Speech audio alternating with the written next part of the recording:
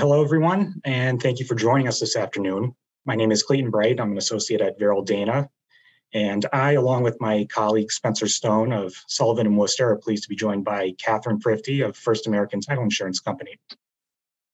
Just as a little background, Catherine is a graduate of Suffolk University, where she obtained her bachelor's in accounting as well as her law degree. Catherine first joined First American in 2013 and now serves as regional counsel for both Massachusetts and Pennsylvania. I've personally had the pleasure of working with Catherine several times, and she is very knowledgeable and a great resource, not only to me, but I'm sure countless other real estate attorneys when difficult title issues come up. And Catherine, I'm sure that when I asked if you would come speak at the BBA, this probably was the simplest question you've gotten from me so far.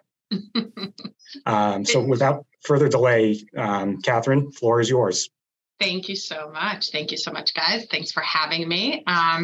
So one of the first questions that I get whenever I'm speaking somewhere is, what do you do and what is title insurance? I'm sure we all use it because we buy it when we purchase a home, but nobody really knows what title insurance is and what it really does. So that's what I'm here for today.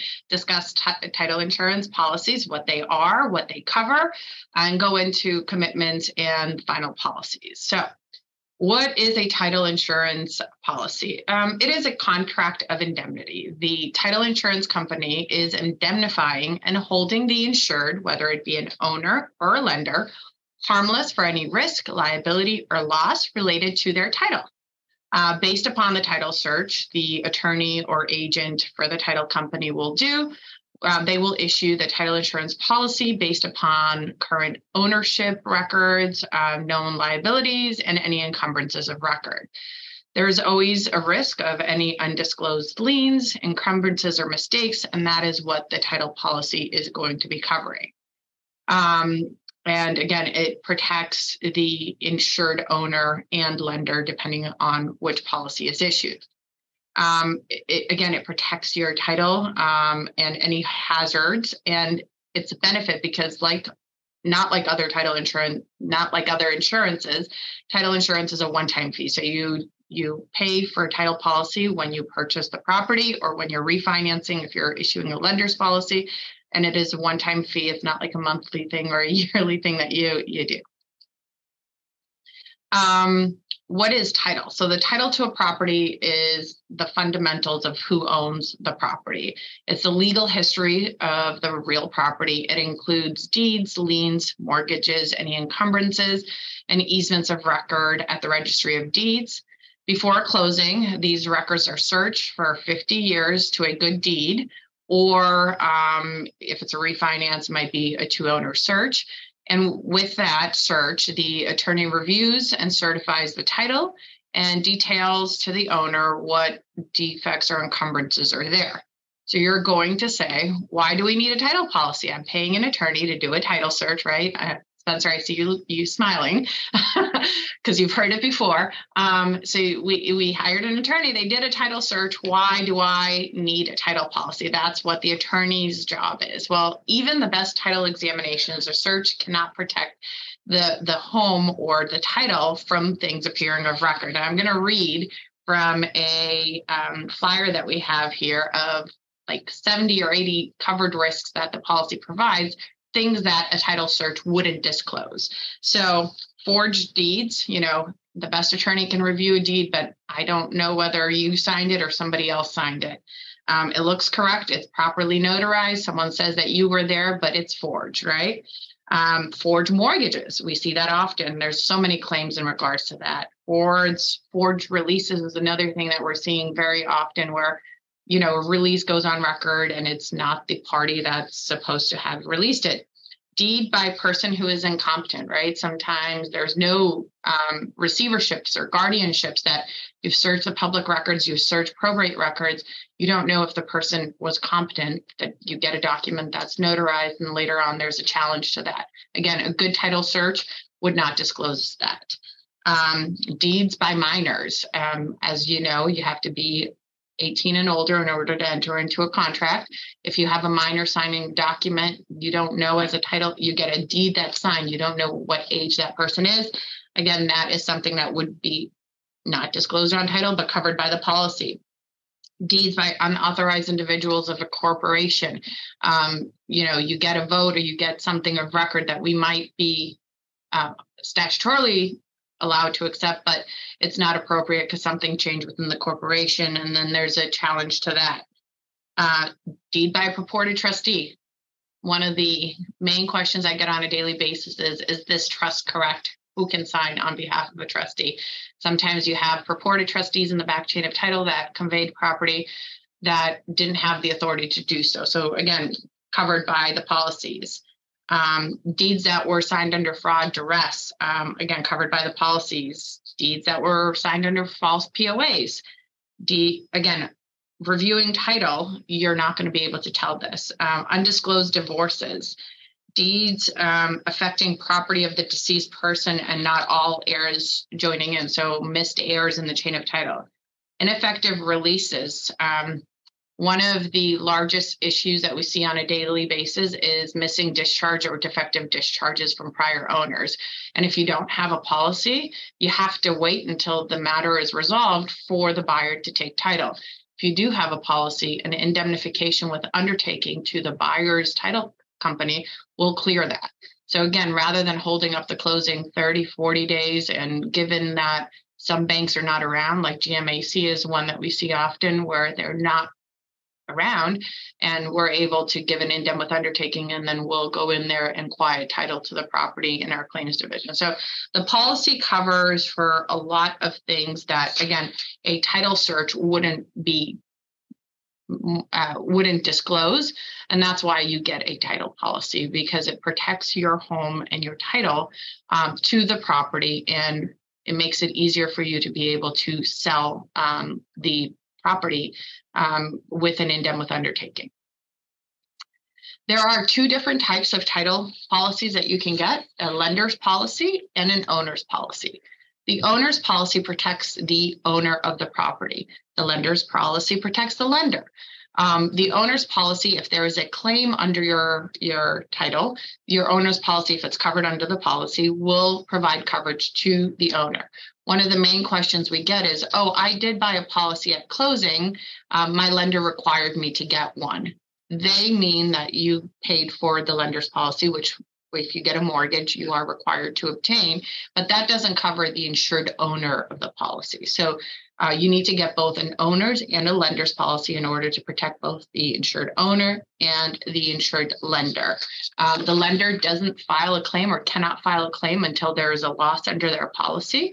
So unless the lender has foreclosed and become the owner of the property, that is when their coverage kicks in.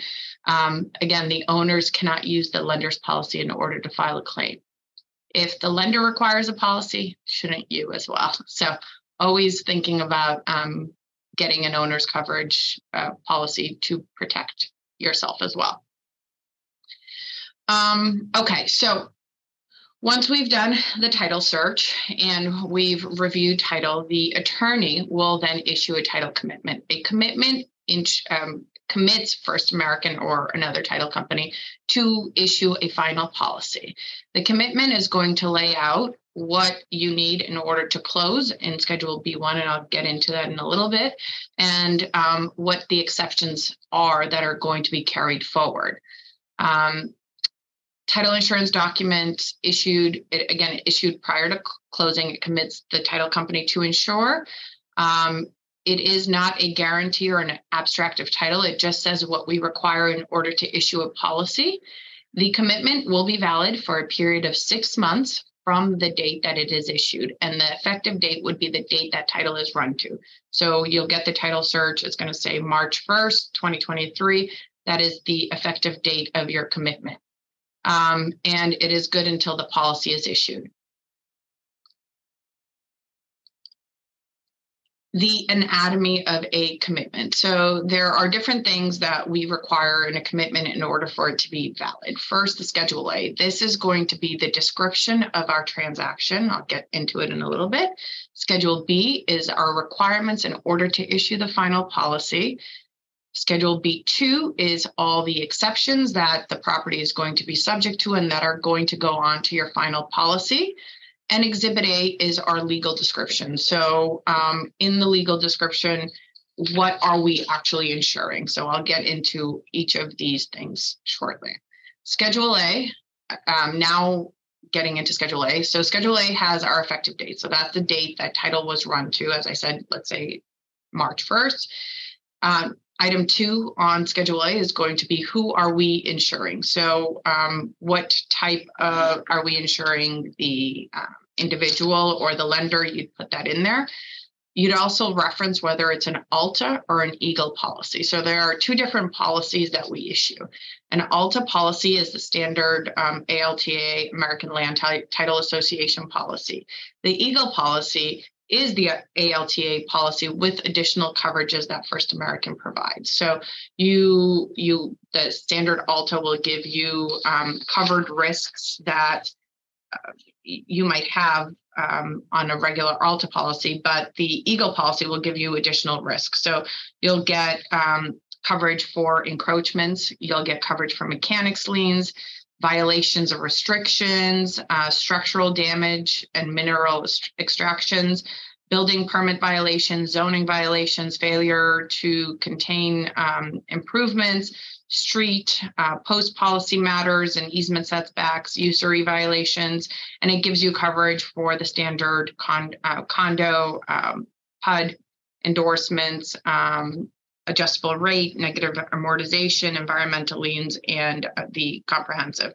So these are the difference between the 2 is in an ALTA policy, you're getting less risks covered. As with the EGLE, you're getting additional coverages. The EGLE policy can only be issued to a 1 to 4 family owner occupied property. The ALTA has to be issued if you have an investment property or construction commercial.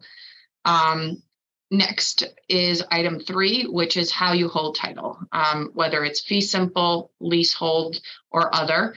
Typically, you'll see fee because you're purchasing the property in fee. You do in commercial settings see leaseholds most times, but in residential, you're mostly going to click off the fee. And then who the current owners are. So based on your title search, you're going to determine who the owners are of the property at the date that the commitment is issued. Item 5 is going to list our property address. B1. So B1 is really important on a commitment because you're going to list everything you require in order to issue the final policy. You need a deed, right, from the current owners to the proposed buyers. You need a release of any liens of record, any sort of matters that you need to do before you close. You need to get taxes paid. You need an affidavit in order to release mechanics liens and parties in possession. You also might need to raise additional covered matters that appear on title from the date of the commitment to the date of the final policy. So any sort of matters that are on record, leases, anything that you're going to release or anything that you need to do prior to closing, you need to list in B1. It's really a great checklist for me too. Whenever I'm reviewing a commitment, I go through it and I'm like, okay, did we get a payoff for that mortgage? Did we get a payoff for the attachment? Did we get a payoff for the execution? There was an issue with missing errors. Did we review the probate? So anything that you need in order to close and issue a final policy should be listed in Schedule B1 of the commitment. Schedule B2 of the commitment are matters which encumber title and as of the date of the commitment. So these are anything that you're going to carry forward, any easements, any restrictions that the property is subject to, any covenants, if there's any takings, if there's rights of others that you're going to take subject to, those matters are things that are going to go in B1. So these are things that you're not releasing at the date of closing, but the property is going to be subject to.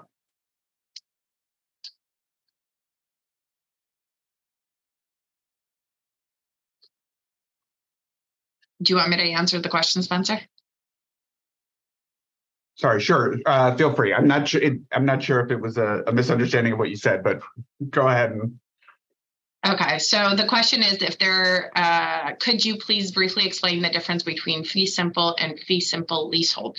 So a fee simple is when you own the land and there's no other like nobody else has an encumbrance to it. Whereas a leasehold is I own the fee of the property, but I grant Spencer a lease to use a portion or the full property. Spencer would have a leasehold interest in the property, and I would have the fee absolute of the. I feel like I'm back in law school. Real estate, and I would have the fee absolute of the property without anybody else having an interest in it. Spencer, as a leasehold owner, can mortgage his leasehold interest.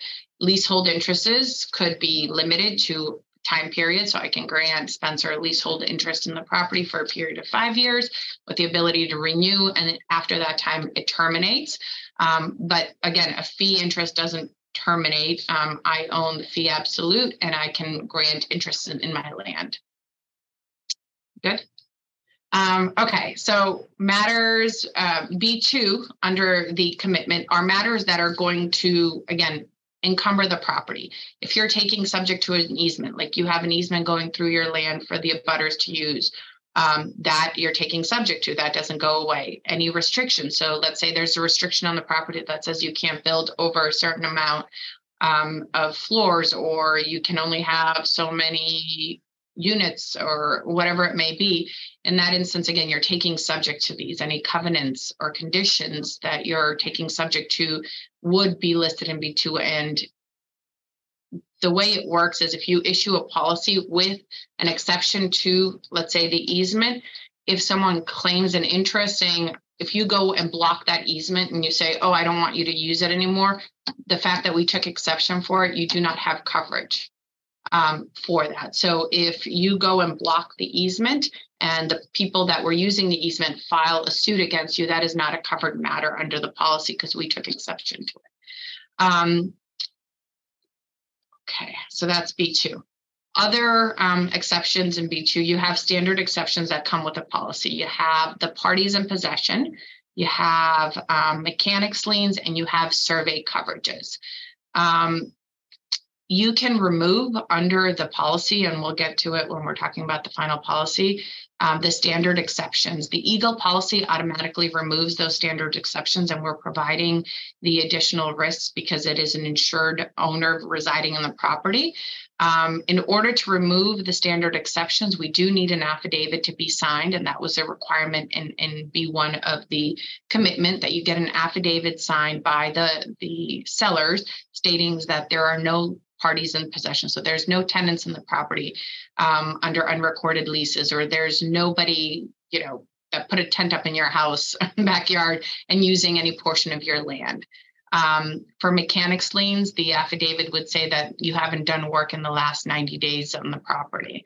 And for survey, in order to remove the standard survey exception on the ALTA policy, we do require a full survey to show the meets and bounds of the property, where everything is located, to ensure that there aren't any encroachments either of our property onto abutters or the abutters onto the land that we are insuring. Kathy, we had a question internally here. Can you talk a little bit about the difference between a full ALTA survey and a plot plan, and when you would require one versus the other? Yeah, so a plot plan really isn't a clear depiction of anything. A plot plan, they might use assessor's records in order to create a plot plan. They don't actually go out to the property to measure anything. It's just based on information that the surveyor has, and it's a lot cheaper to get a plot plan. It's, I think, what is $150 to $300 to get a plot plan. So it's not really an accurate depiction, but a plot plan might potentially tell you that there could be a encroachment, right? They'll put an asterisk saying potentially an encroachment, but we haven't actually done a survey on the property. So we don't know whether or not there really is an encroachment. On the policy, we wouldn't be able to remove this. On the ALTA policy, we wouldn't be able to remove the standard survey exception with a plot plan on an owner's because, again, it's not really, no one's going out there to measure anything.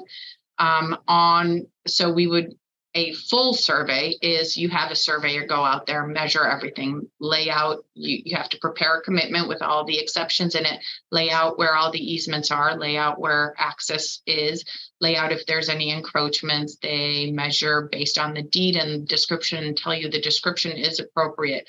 And with a full ALTA survey, we would be able to determine if there are encroachments or if there's anything that we would require you to take exception for.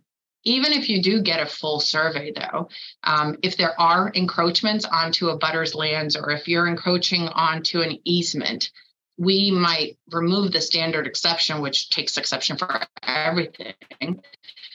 But we would limit it or put an exception in the policy to the limited thing that we see on that survey. So the full survey, again, might show an encroachment that if we don't get an easement for that encroachment, or if we don't get a release to allow for the encroachment, then we would have to take exception for that.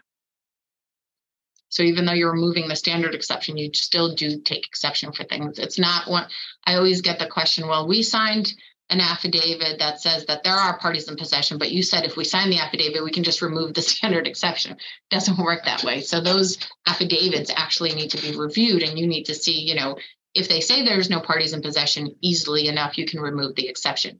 If they say there are parties in possession, you need to take exception for those parties in possession and say, hey, there is a party that's, put a tent in my backyard and they're just hanging out there. They've been there for 20 years, so it's okay, right? We don't have adverse possession. But again, review those affidavits very carefully to ensure that there are no parties in possession, that there hasn't been work done in the last 90 days.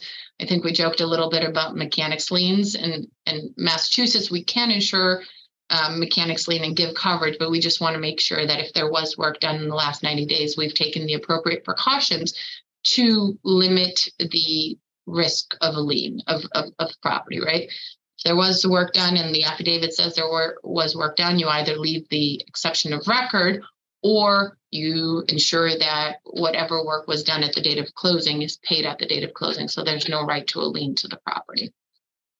Or there's a bond, or, there's so many ways to go around it in Massachusetts. So easy enough, but we can clear any sort of exception or matter. Again, survey, we need to have a full survey in order to remove it, or you can give an EGLE policy, which is the standard enhanced policy, and it automatically removes those exceptions. There is on the EGLE policy and on the ALTA a standard exception for condominiums. That exception for condominiums is just standard exception that says, you're taking subject to the terms and conditions of the master deed, bylaws, trust. You can remove that standard exception if it's not a condo, obviously, or you can limit it to just taking it out and listing out the master deed and saying, subject to the master deed record and book and page, subject to the trust record and book and page. The policy or Schedule B2 of the commitment also is going to list real estate taxes and municipal charges. You're doing a title search. You're going to see if there's any tax liens of record. And if they do, you need a redemption at closing. Or you're going to make sure that any taxes that are due and shown on your MLC will be paid at closing. Once that happens on the final policy, you're going to put, taxes are paid through this date, and then anything after that wouldn't be covered under the policy. Then you're also going to have all the encumbrances, again, as of the date of the commitment that are showing on title.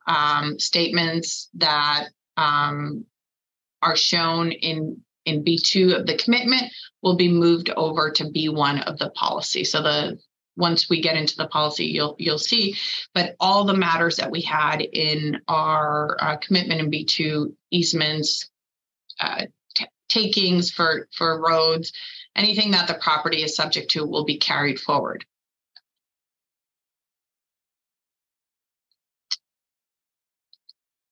I got a little bit into like ALTA or EGLE. Again, the ALTA policy is the standard coverages. The EGLE is our enhanced covered policy. EGLE cannot be used for any construction, raw land, commercial or investment or LLC. I'm going to I didn't put an asterisk, but I'm going to put an asterisk next to LLC.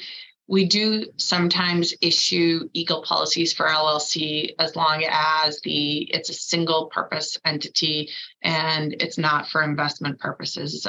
There are recently a lot of estate planning attorneys using LLCs to purchase property, and the managers and heirs of managers reside in the property. Again, it's not for investment purposes.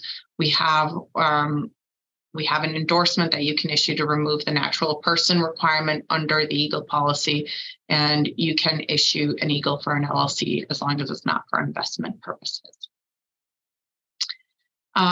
Types of policies, again, we have loan policy and owner's policies. The loan policy insures the lender.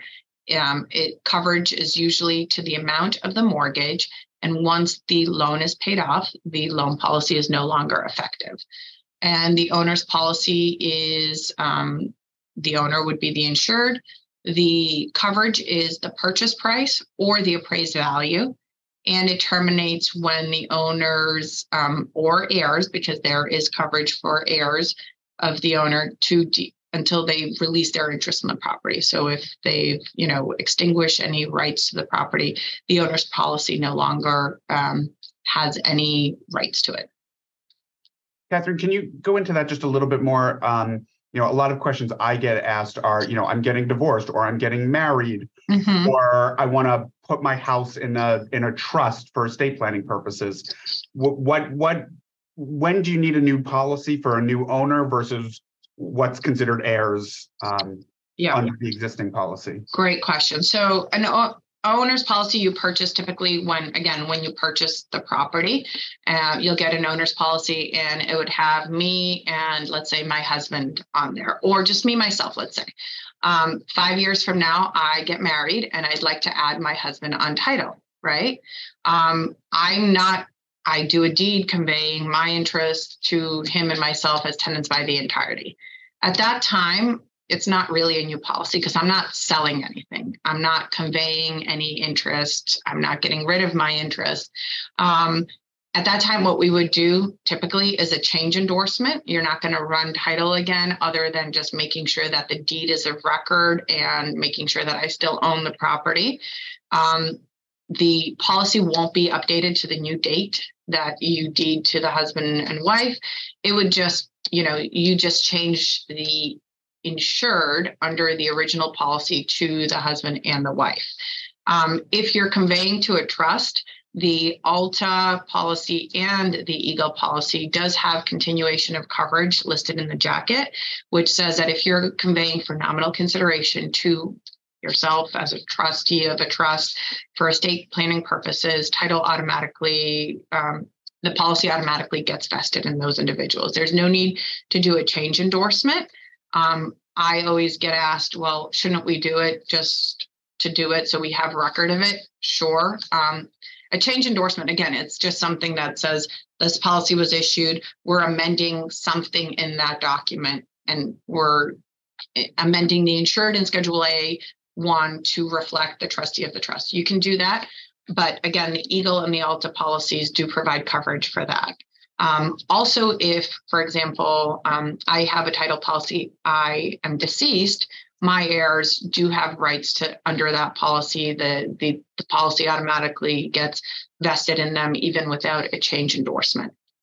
The times where you do need to pay for a new policy, though, is if, let's presume, I have a policy, an ALTA policy, and I'm an LLC, and I'm converting or I'm conveying the property's worth $200,000, but I'm conveying it for $100,000 to a new LLC, but I have a partner. So someone did pay $100,000, right, for that interest.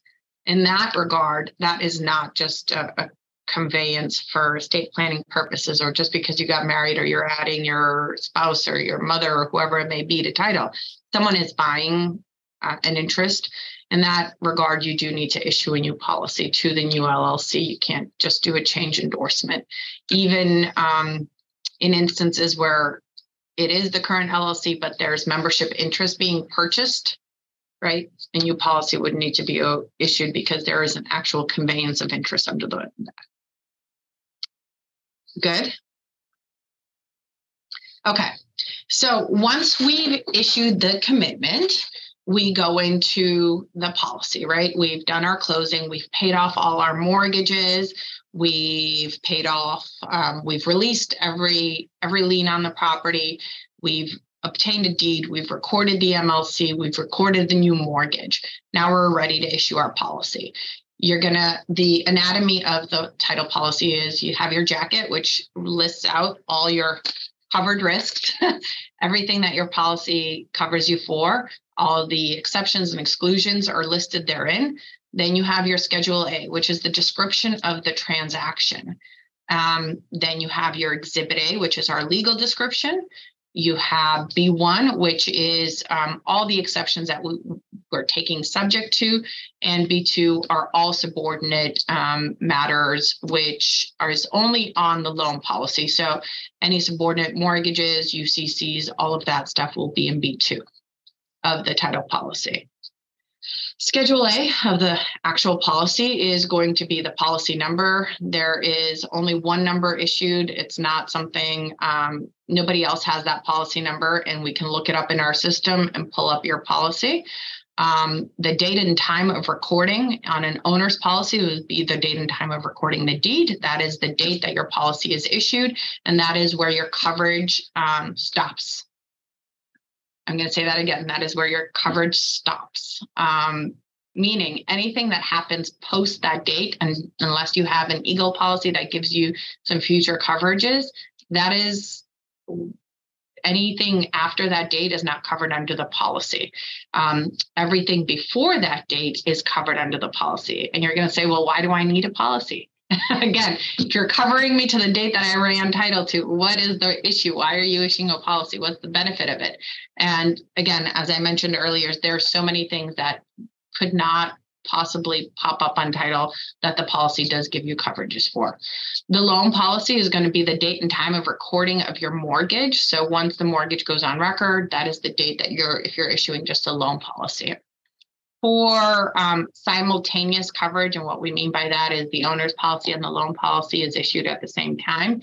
If you issue an owner's policy, you're going to pay for the owner's policy, and the lender's is only going to be a $175 fee is what our simultaneous fee is. So you're not paying for both policies. Technically, you're only paying for the owner's and a minimal fee to issue the lender's as well. If you do not obtain an owner's policy, you do need to pay for the full loan amount, whatever the rate is for the specific title company you're working with. The owner's policy, again, is the purchase price or whatever is on the deed, or if we're not issuing, or you're getting an updated policy because you're going to, if you're getting a policy, you purchase a property, but you purchase vacant land, but you know that the value of the property is going to be $5 million.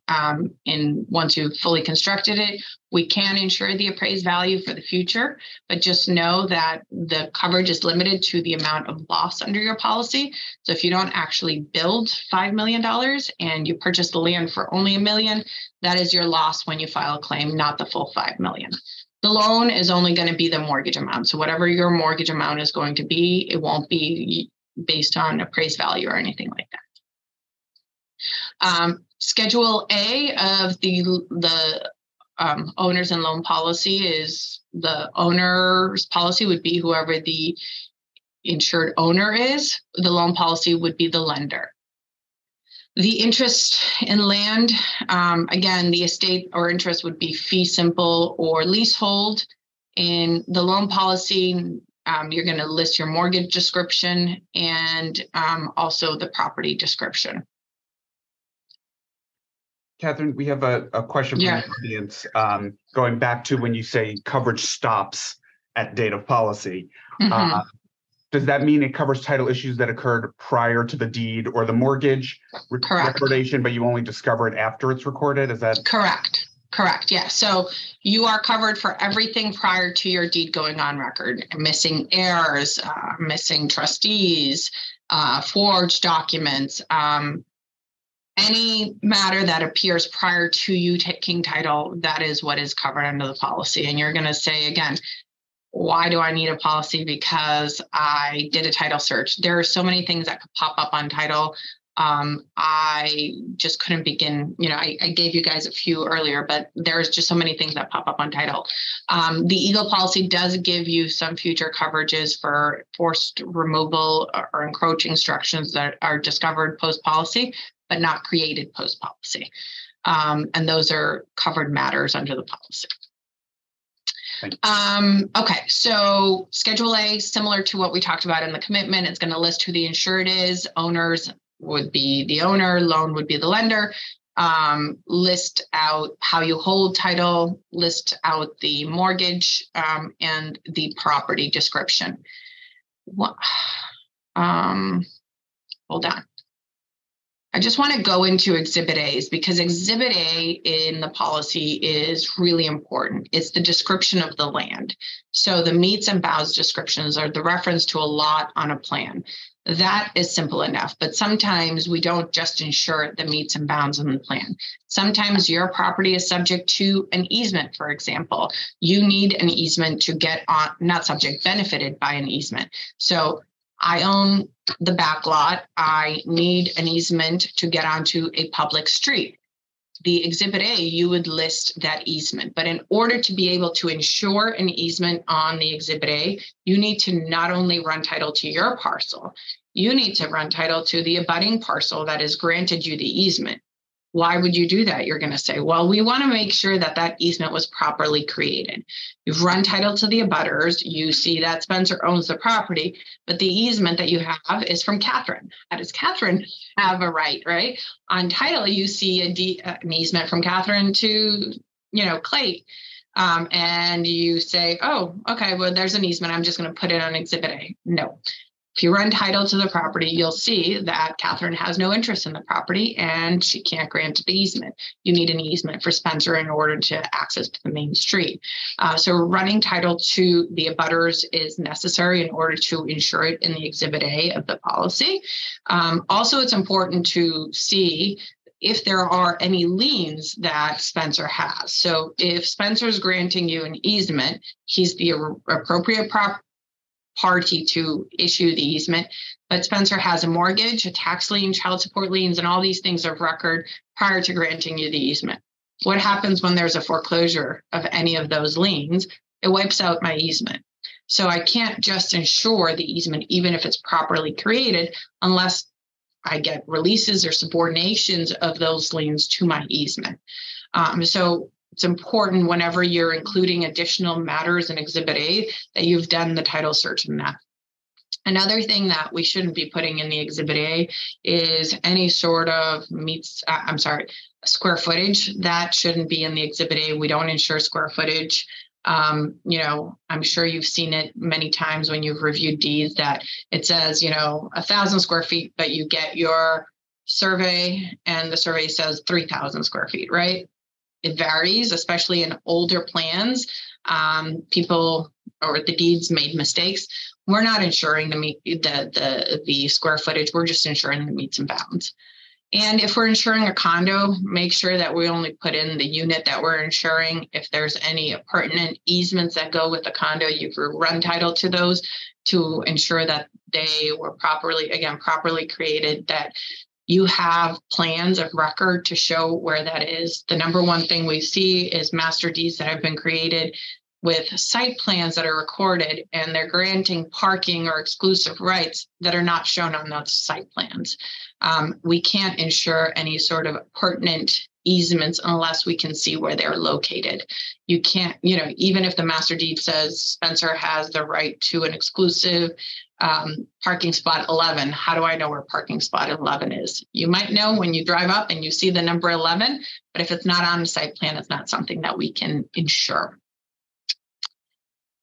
B1, again, you have your parties and possessions, survey matters, mechanics liens. These can be removed as long as, again, we get an affidavit saying that there's no parties in possession. And if there are parties in possession, you take exception for those rights. If there are boundary line issues, like if you have a survey and the survey shows that there is an encroachment, you take exception for it. If you have a clean survey, you can just remove the standard exception. Mechanics lien, you get an affidavit that says no work was done, or if work was done, we try to find a way to insure it. We can remove it. We just need to do additional work on getting waivers signed by the general contractors, making sure that they might get paid at closing, or that there's a bond on record. On the owner's policy, you will see an exception for the insured mortgage. I've always said you don't need to put in that exception. You can remove it. It is if I'm taking out a mortgage, I can't say, oh, how did this appear on title, right? I'm signing it. So it's pretty clear it's an exception on my title. And it's also something that's created, suffered, or assumed by the insured and excluded under the coverages of the policy. So you don't need to put it in there. If it's on there in the system, you can remove it. Real estate taxes, again, as long as you've paid off your taxes, you can say taxes are paid up to this certain date. And if it's not a condo, you can remove it. Then you see all the matters that encumber the title. Again, anything that was in B2 of the commitment, any easements, restrictions, covenants, conditions, things that you're taking subject to. If you're taking subject to a lease, right? There was a lease of record before. Now you're taking subject to the lease. They didn't extinguish it. That also goes in. So anything that you're taking subject to would go into B1 of the policy. We talked about deleting. In the loan policy, there is a Schedule B2, and these are all subordinate matters to the mortgage. Any second mortgages, any equity lines, any subordinate mortgage, any declarations of homestead, any sort of matter that is subordinate would go in B2. The lender, sometimes UCCs, I've seen in there. The lender does require B2 because they want to make sure that their mortgage is ahead of all of these other things, and they review it that way. It's really not required, but check with your lender to see if they need it or not. And I'm not going to go into endorsements because there are a lot of them, but the loan policy does provide some additional coverages on the jacket that you automatically get, which are the secondary market mortgage endorsement. You'll get the environmental. So if there's any violations of record for any environmental protection liens, condo. So you'll get the 4.1 endorsement, which confirms that the master deed is properly created and the unit is properly created, variable rate, ensuring that the mortgage doesn't violate the statute, and the Alta 9s, which are comprehensive endorsements. The comprehensive provides coverage for any covenants, conditions, or restrictions and ensures that the mortgage doesn't violate those. And in the jacket of the policy, you can click off these endorsements that are applicable to your particular transaction, and they will be carried forward. I want to leave room for questions because I'm sure this is all riveting stuff. If anyone has any questions, feel free to type it into the Q&A box. Catherine, one question I have is, you talked about the covenants, conditions, and restrictions, or the comprehensive endorsement. Mm-hmm. So you can you talk a little bit about the difference between the listing of a covenant on Schedule B from what's covered in the comprehensive endorsement? In the endorsement, yeah, definitely. Or in the Eagle policy. Correct. So on when we take exception to a covenant, condition, and restriction, we're taking exception to the terms and conditions. So if there's a restriction of record that says you cannot, build 10 stories, right? And at the date of the policy, it is a 7-story building, right? The covenant, condition, and restriction endorsement says, although you took exception for us, we're confirming that at the date of the policy, the mortgage or the insured owner doesn't have any violations of those covenants, conditions, and restrictions. So we're giving affirmative coverage for, even though we took exception for it, we're giving affirmative coverage. If if it was 11 stories, we wouldn't be able to give that endorsement because we would know that there is a violation of the covenant, condition, restriction, and therefore we can't affirmatively ensure that there aren't any violations of record. So I know it seems like a negative, right? Like you're taking exception for it, but you're giving additional coverages. We're just saying, although there's a restriction of record, we're confirming that there's no violations of that restriction at the date that you purchased the property. And you would get coverage if there was a violation. Great. The question and answer is still open. Nothing has come in yet, so I'm happy to just kind of ask questions that have come to my mind as we're listening. One thing that I've always been curious about working for a larger firm that is not a agency, a title agent. Can you talk a little bit about the division of labor between the attorney, title agent, and you as the underwriter for the national company?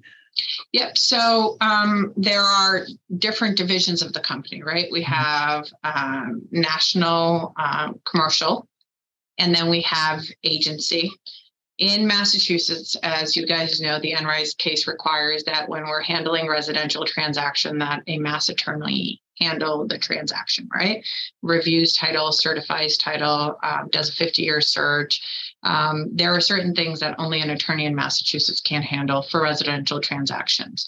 In addition to that, the mass attorney doing the closing also issues a title policy as an agent of First American. So in that regard, we're really not involved. The underwriting team is not involved unless there's a large issue with the title of the property that we're being asked to review and see whether or not we're willing to take a risk or give an endorsement or do whatever in order to be able to issue a final policy. In a commercial setting, our office, National Commercial Services, and our office in the agency office, we do run title and we handle all that portion sometimes ourselves, right? As your office would reach out to us and say, hey, can you do a title search? We would run the title. We would handle reviewing the title. We would issue the commitment. We would issue a pro forma. I know we didn't get into that because it's not really part of the residential setting. You don't issue pro formas, but a pro forma is a mock-up of what the final policy would be at the date of closing, basically. And it includes all endorsements, all the exceptions, and all the things that would appear on the final policy. And then we would issue the final policy. We can handle escrow. We can hyperlink commitment. So for residential, it's a little different because our agents are the ones doing all the work, and they're also getting the portion of the premium. And in a commercial setting, it's different. Did that answer your question? Sorry. Yes, thank you. Thank you. Okay, good. This is one that's a topic of debate even around here. In Massachusetts, we are in the largely unique position of having two systems of land recordation. And I often get asked, why do I need a title insurance policy if my land is registered and I've got basically a court order telling me that it's my land? As we mentioned earlier, let me get back to reading. Now, there are many times when land court would accept a document, right, for registration or filing, but there still appears to be things on record prior to that that can be challenged. Just because you have a certificate of title doesn't mean that no one can challenge your title, right? There could still be missing discharges in the back chain of title. There could, as you guys know, for federal tax liens, right? If you run a certificate of title, the federal government doesn't have to record in registered land. They can record in recorded land. It still attaches to your registered land property, right? And sometimes people don't know that they need to search both. And there's a lien that goes on record that would be covered by your policy. So there's many things, missing heirs, many things that can pop up on title that could be an issue. One of the things that I dealt with when I started off handling claims, and there was a case that I had where it was a mortgage that was, the acknowledgement was improper, but it was filed with registered land and the borrower filed for bankruptcy. Okay, great. I'm like, well, it's registered land. It's good to go, right? The mortgage is insured. They accepted it for filing. It's on the certificate. There's notice. Bankruptcy court said, well, no, there isn't notice, right? So that mortgage went from a secured lien to an unsecured lien. But the issue is that because it is registered land, there's no way for me to record a 5B affidavit to correct the acknowledgement, right? You have to file an S petition. Land court has changed that, but things change all the time. Our cases, we'll talk about foreclosures, Ibanez. There's many land court properties that their foreclosure was valid at the time that it happened, but because a case came down, it changed the certificate of title. So yes, I agree with you when you say that, hey, I have a registered land property, but I work in title insurance and I see all the issues and the claims. And I'm like, great, you still need a policy. I'm living proof that you still need a policy. Excellent. Great. Well, if there's nothing else from the audience, I'm not seeing anything come in. I just want to say thank you, Catherine and Clayton. Stay tuned to the BBA's listserv for any future real estate webinars and in-person events that are coming up. And thank you for joining us. Thank you, guys. And thank you from the BBA to Clayton, Spencer, and Catherine. And if there's no more questions, we can wrap the webinar. Thank you to all the attendees.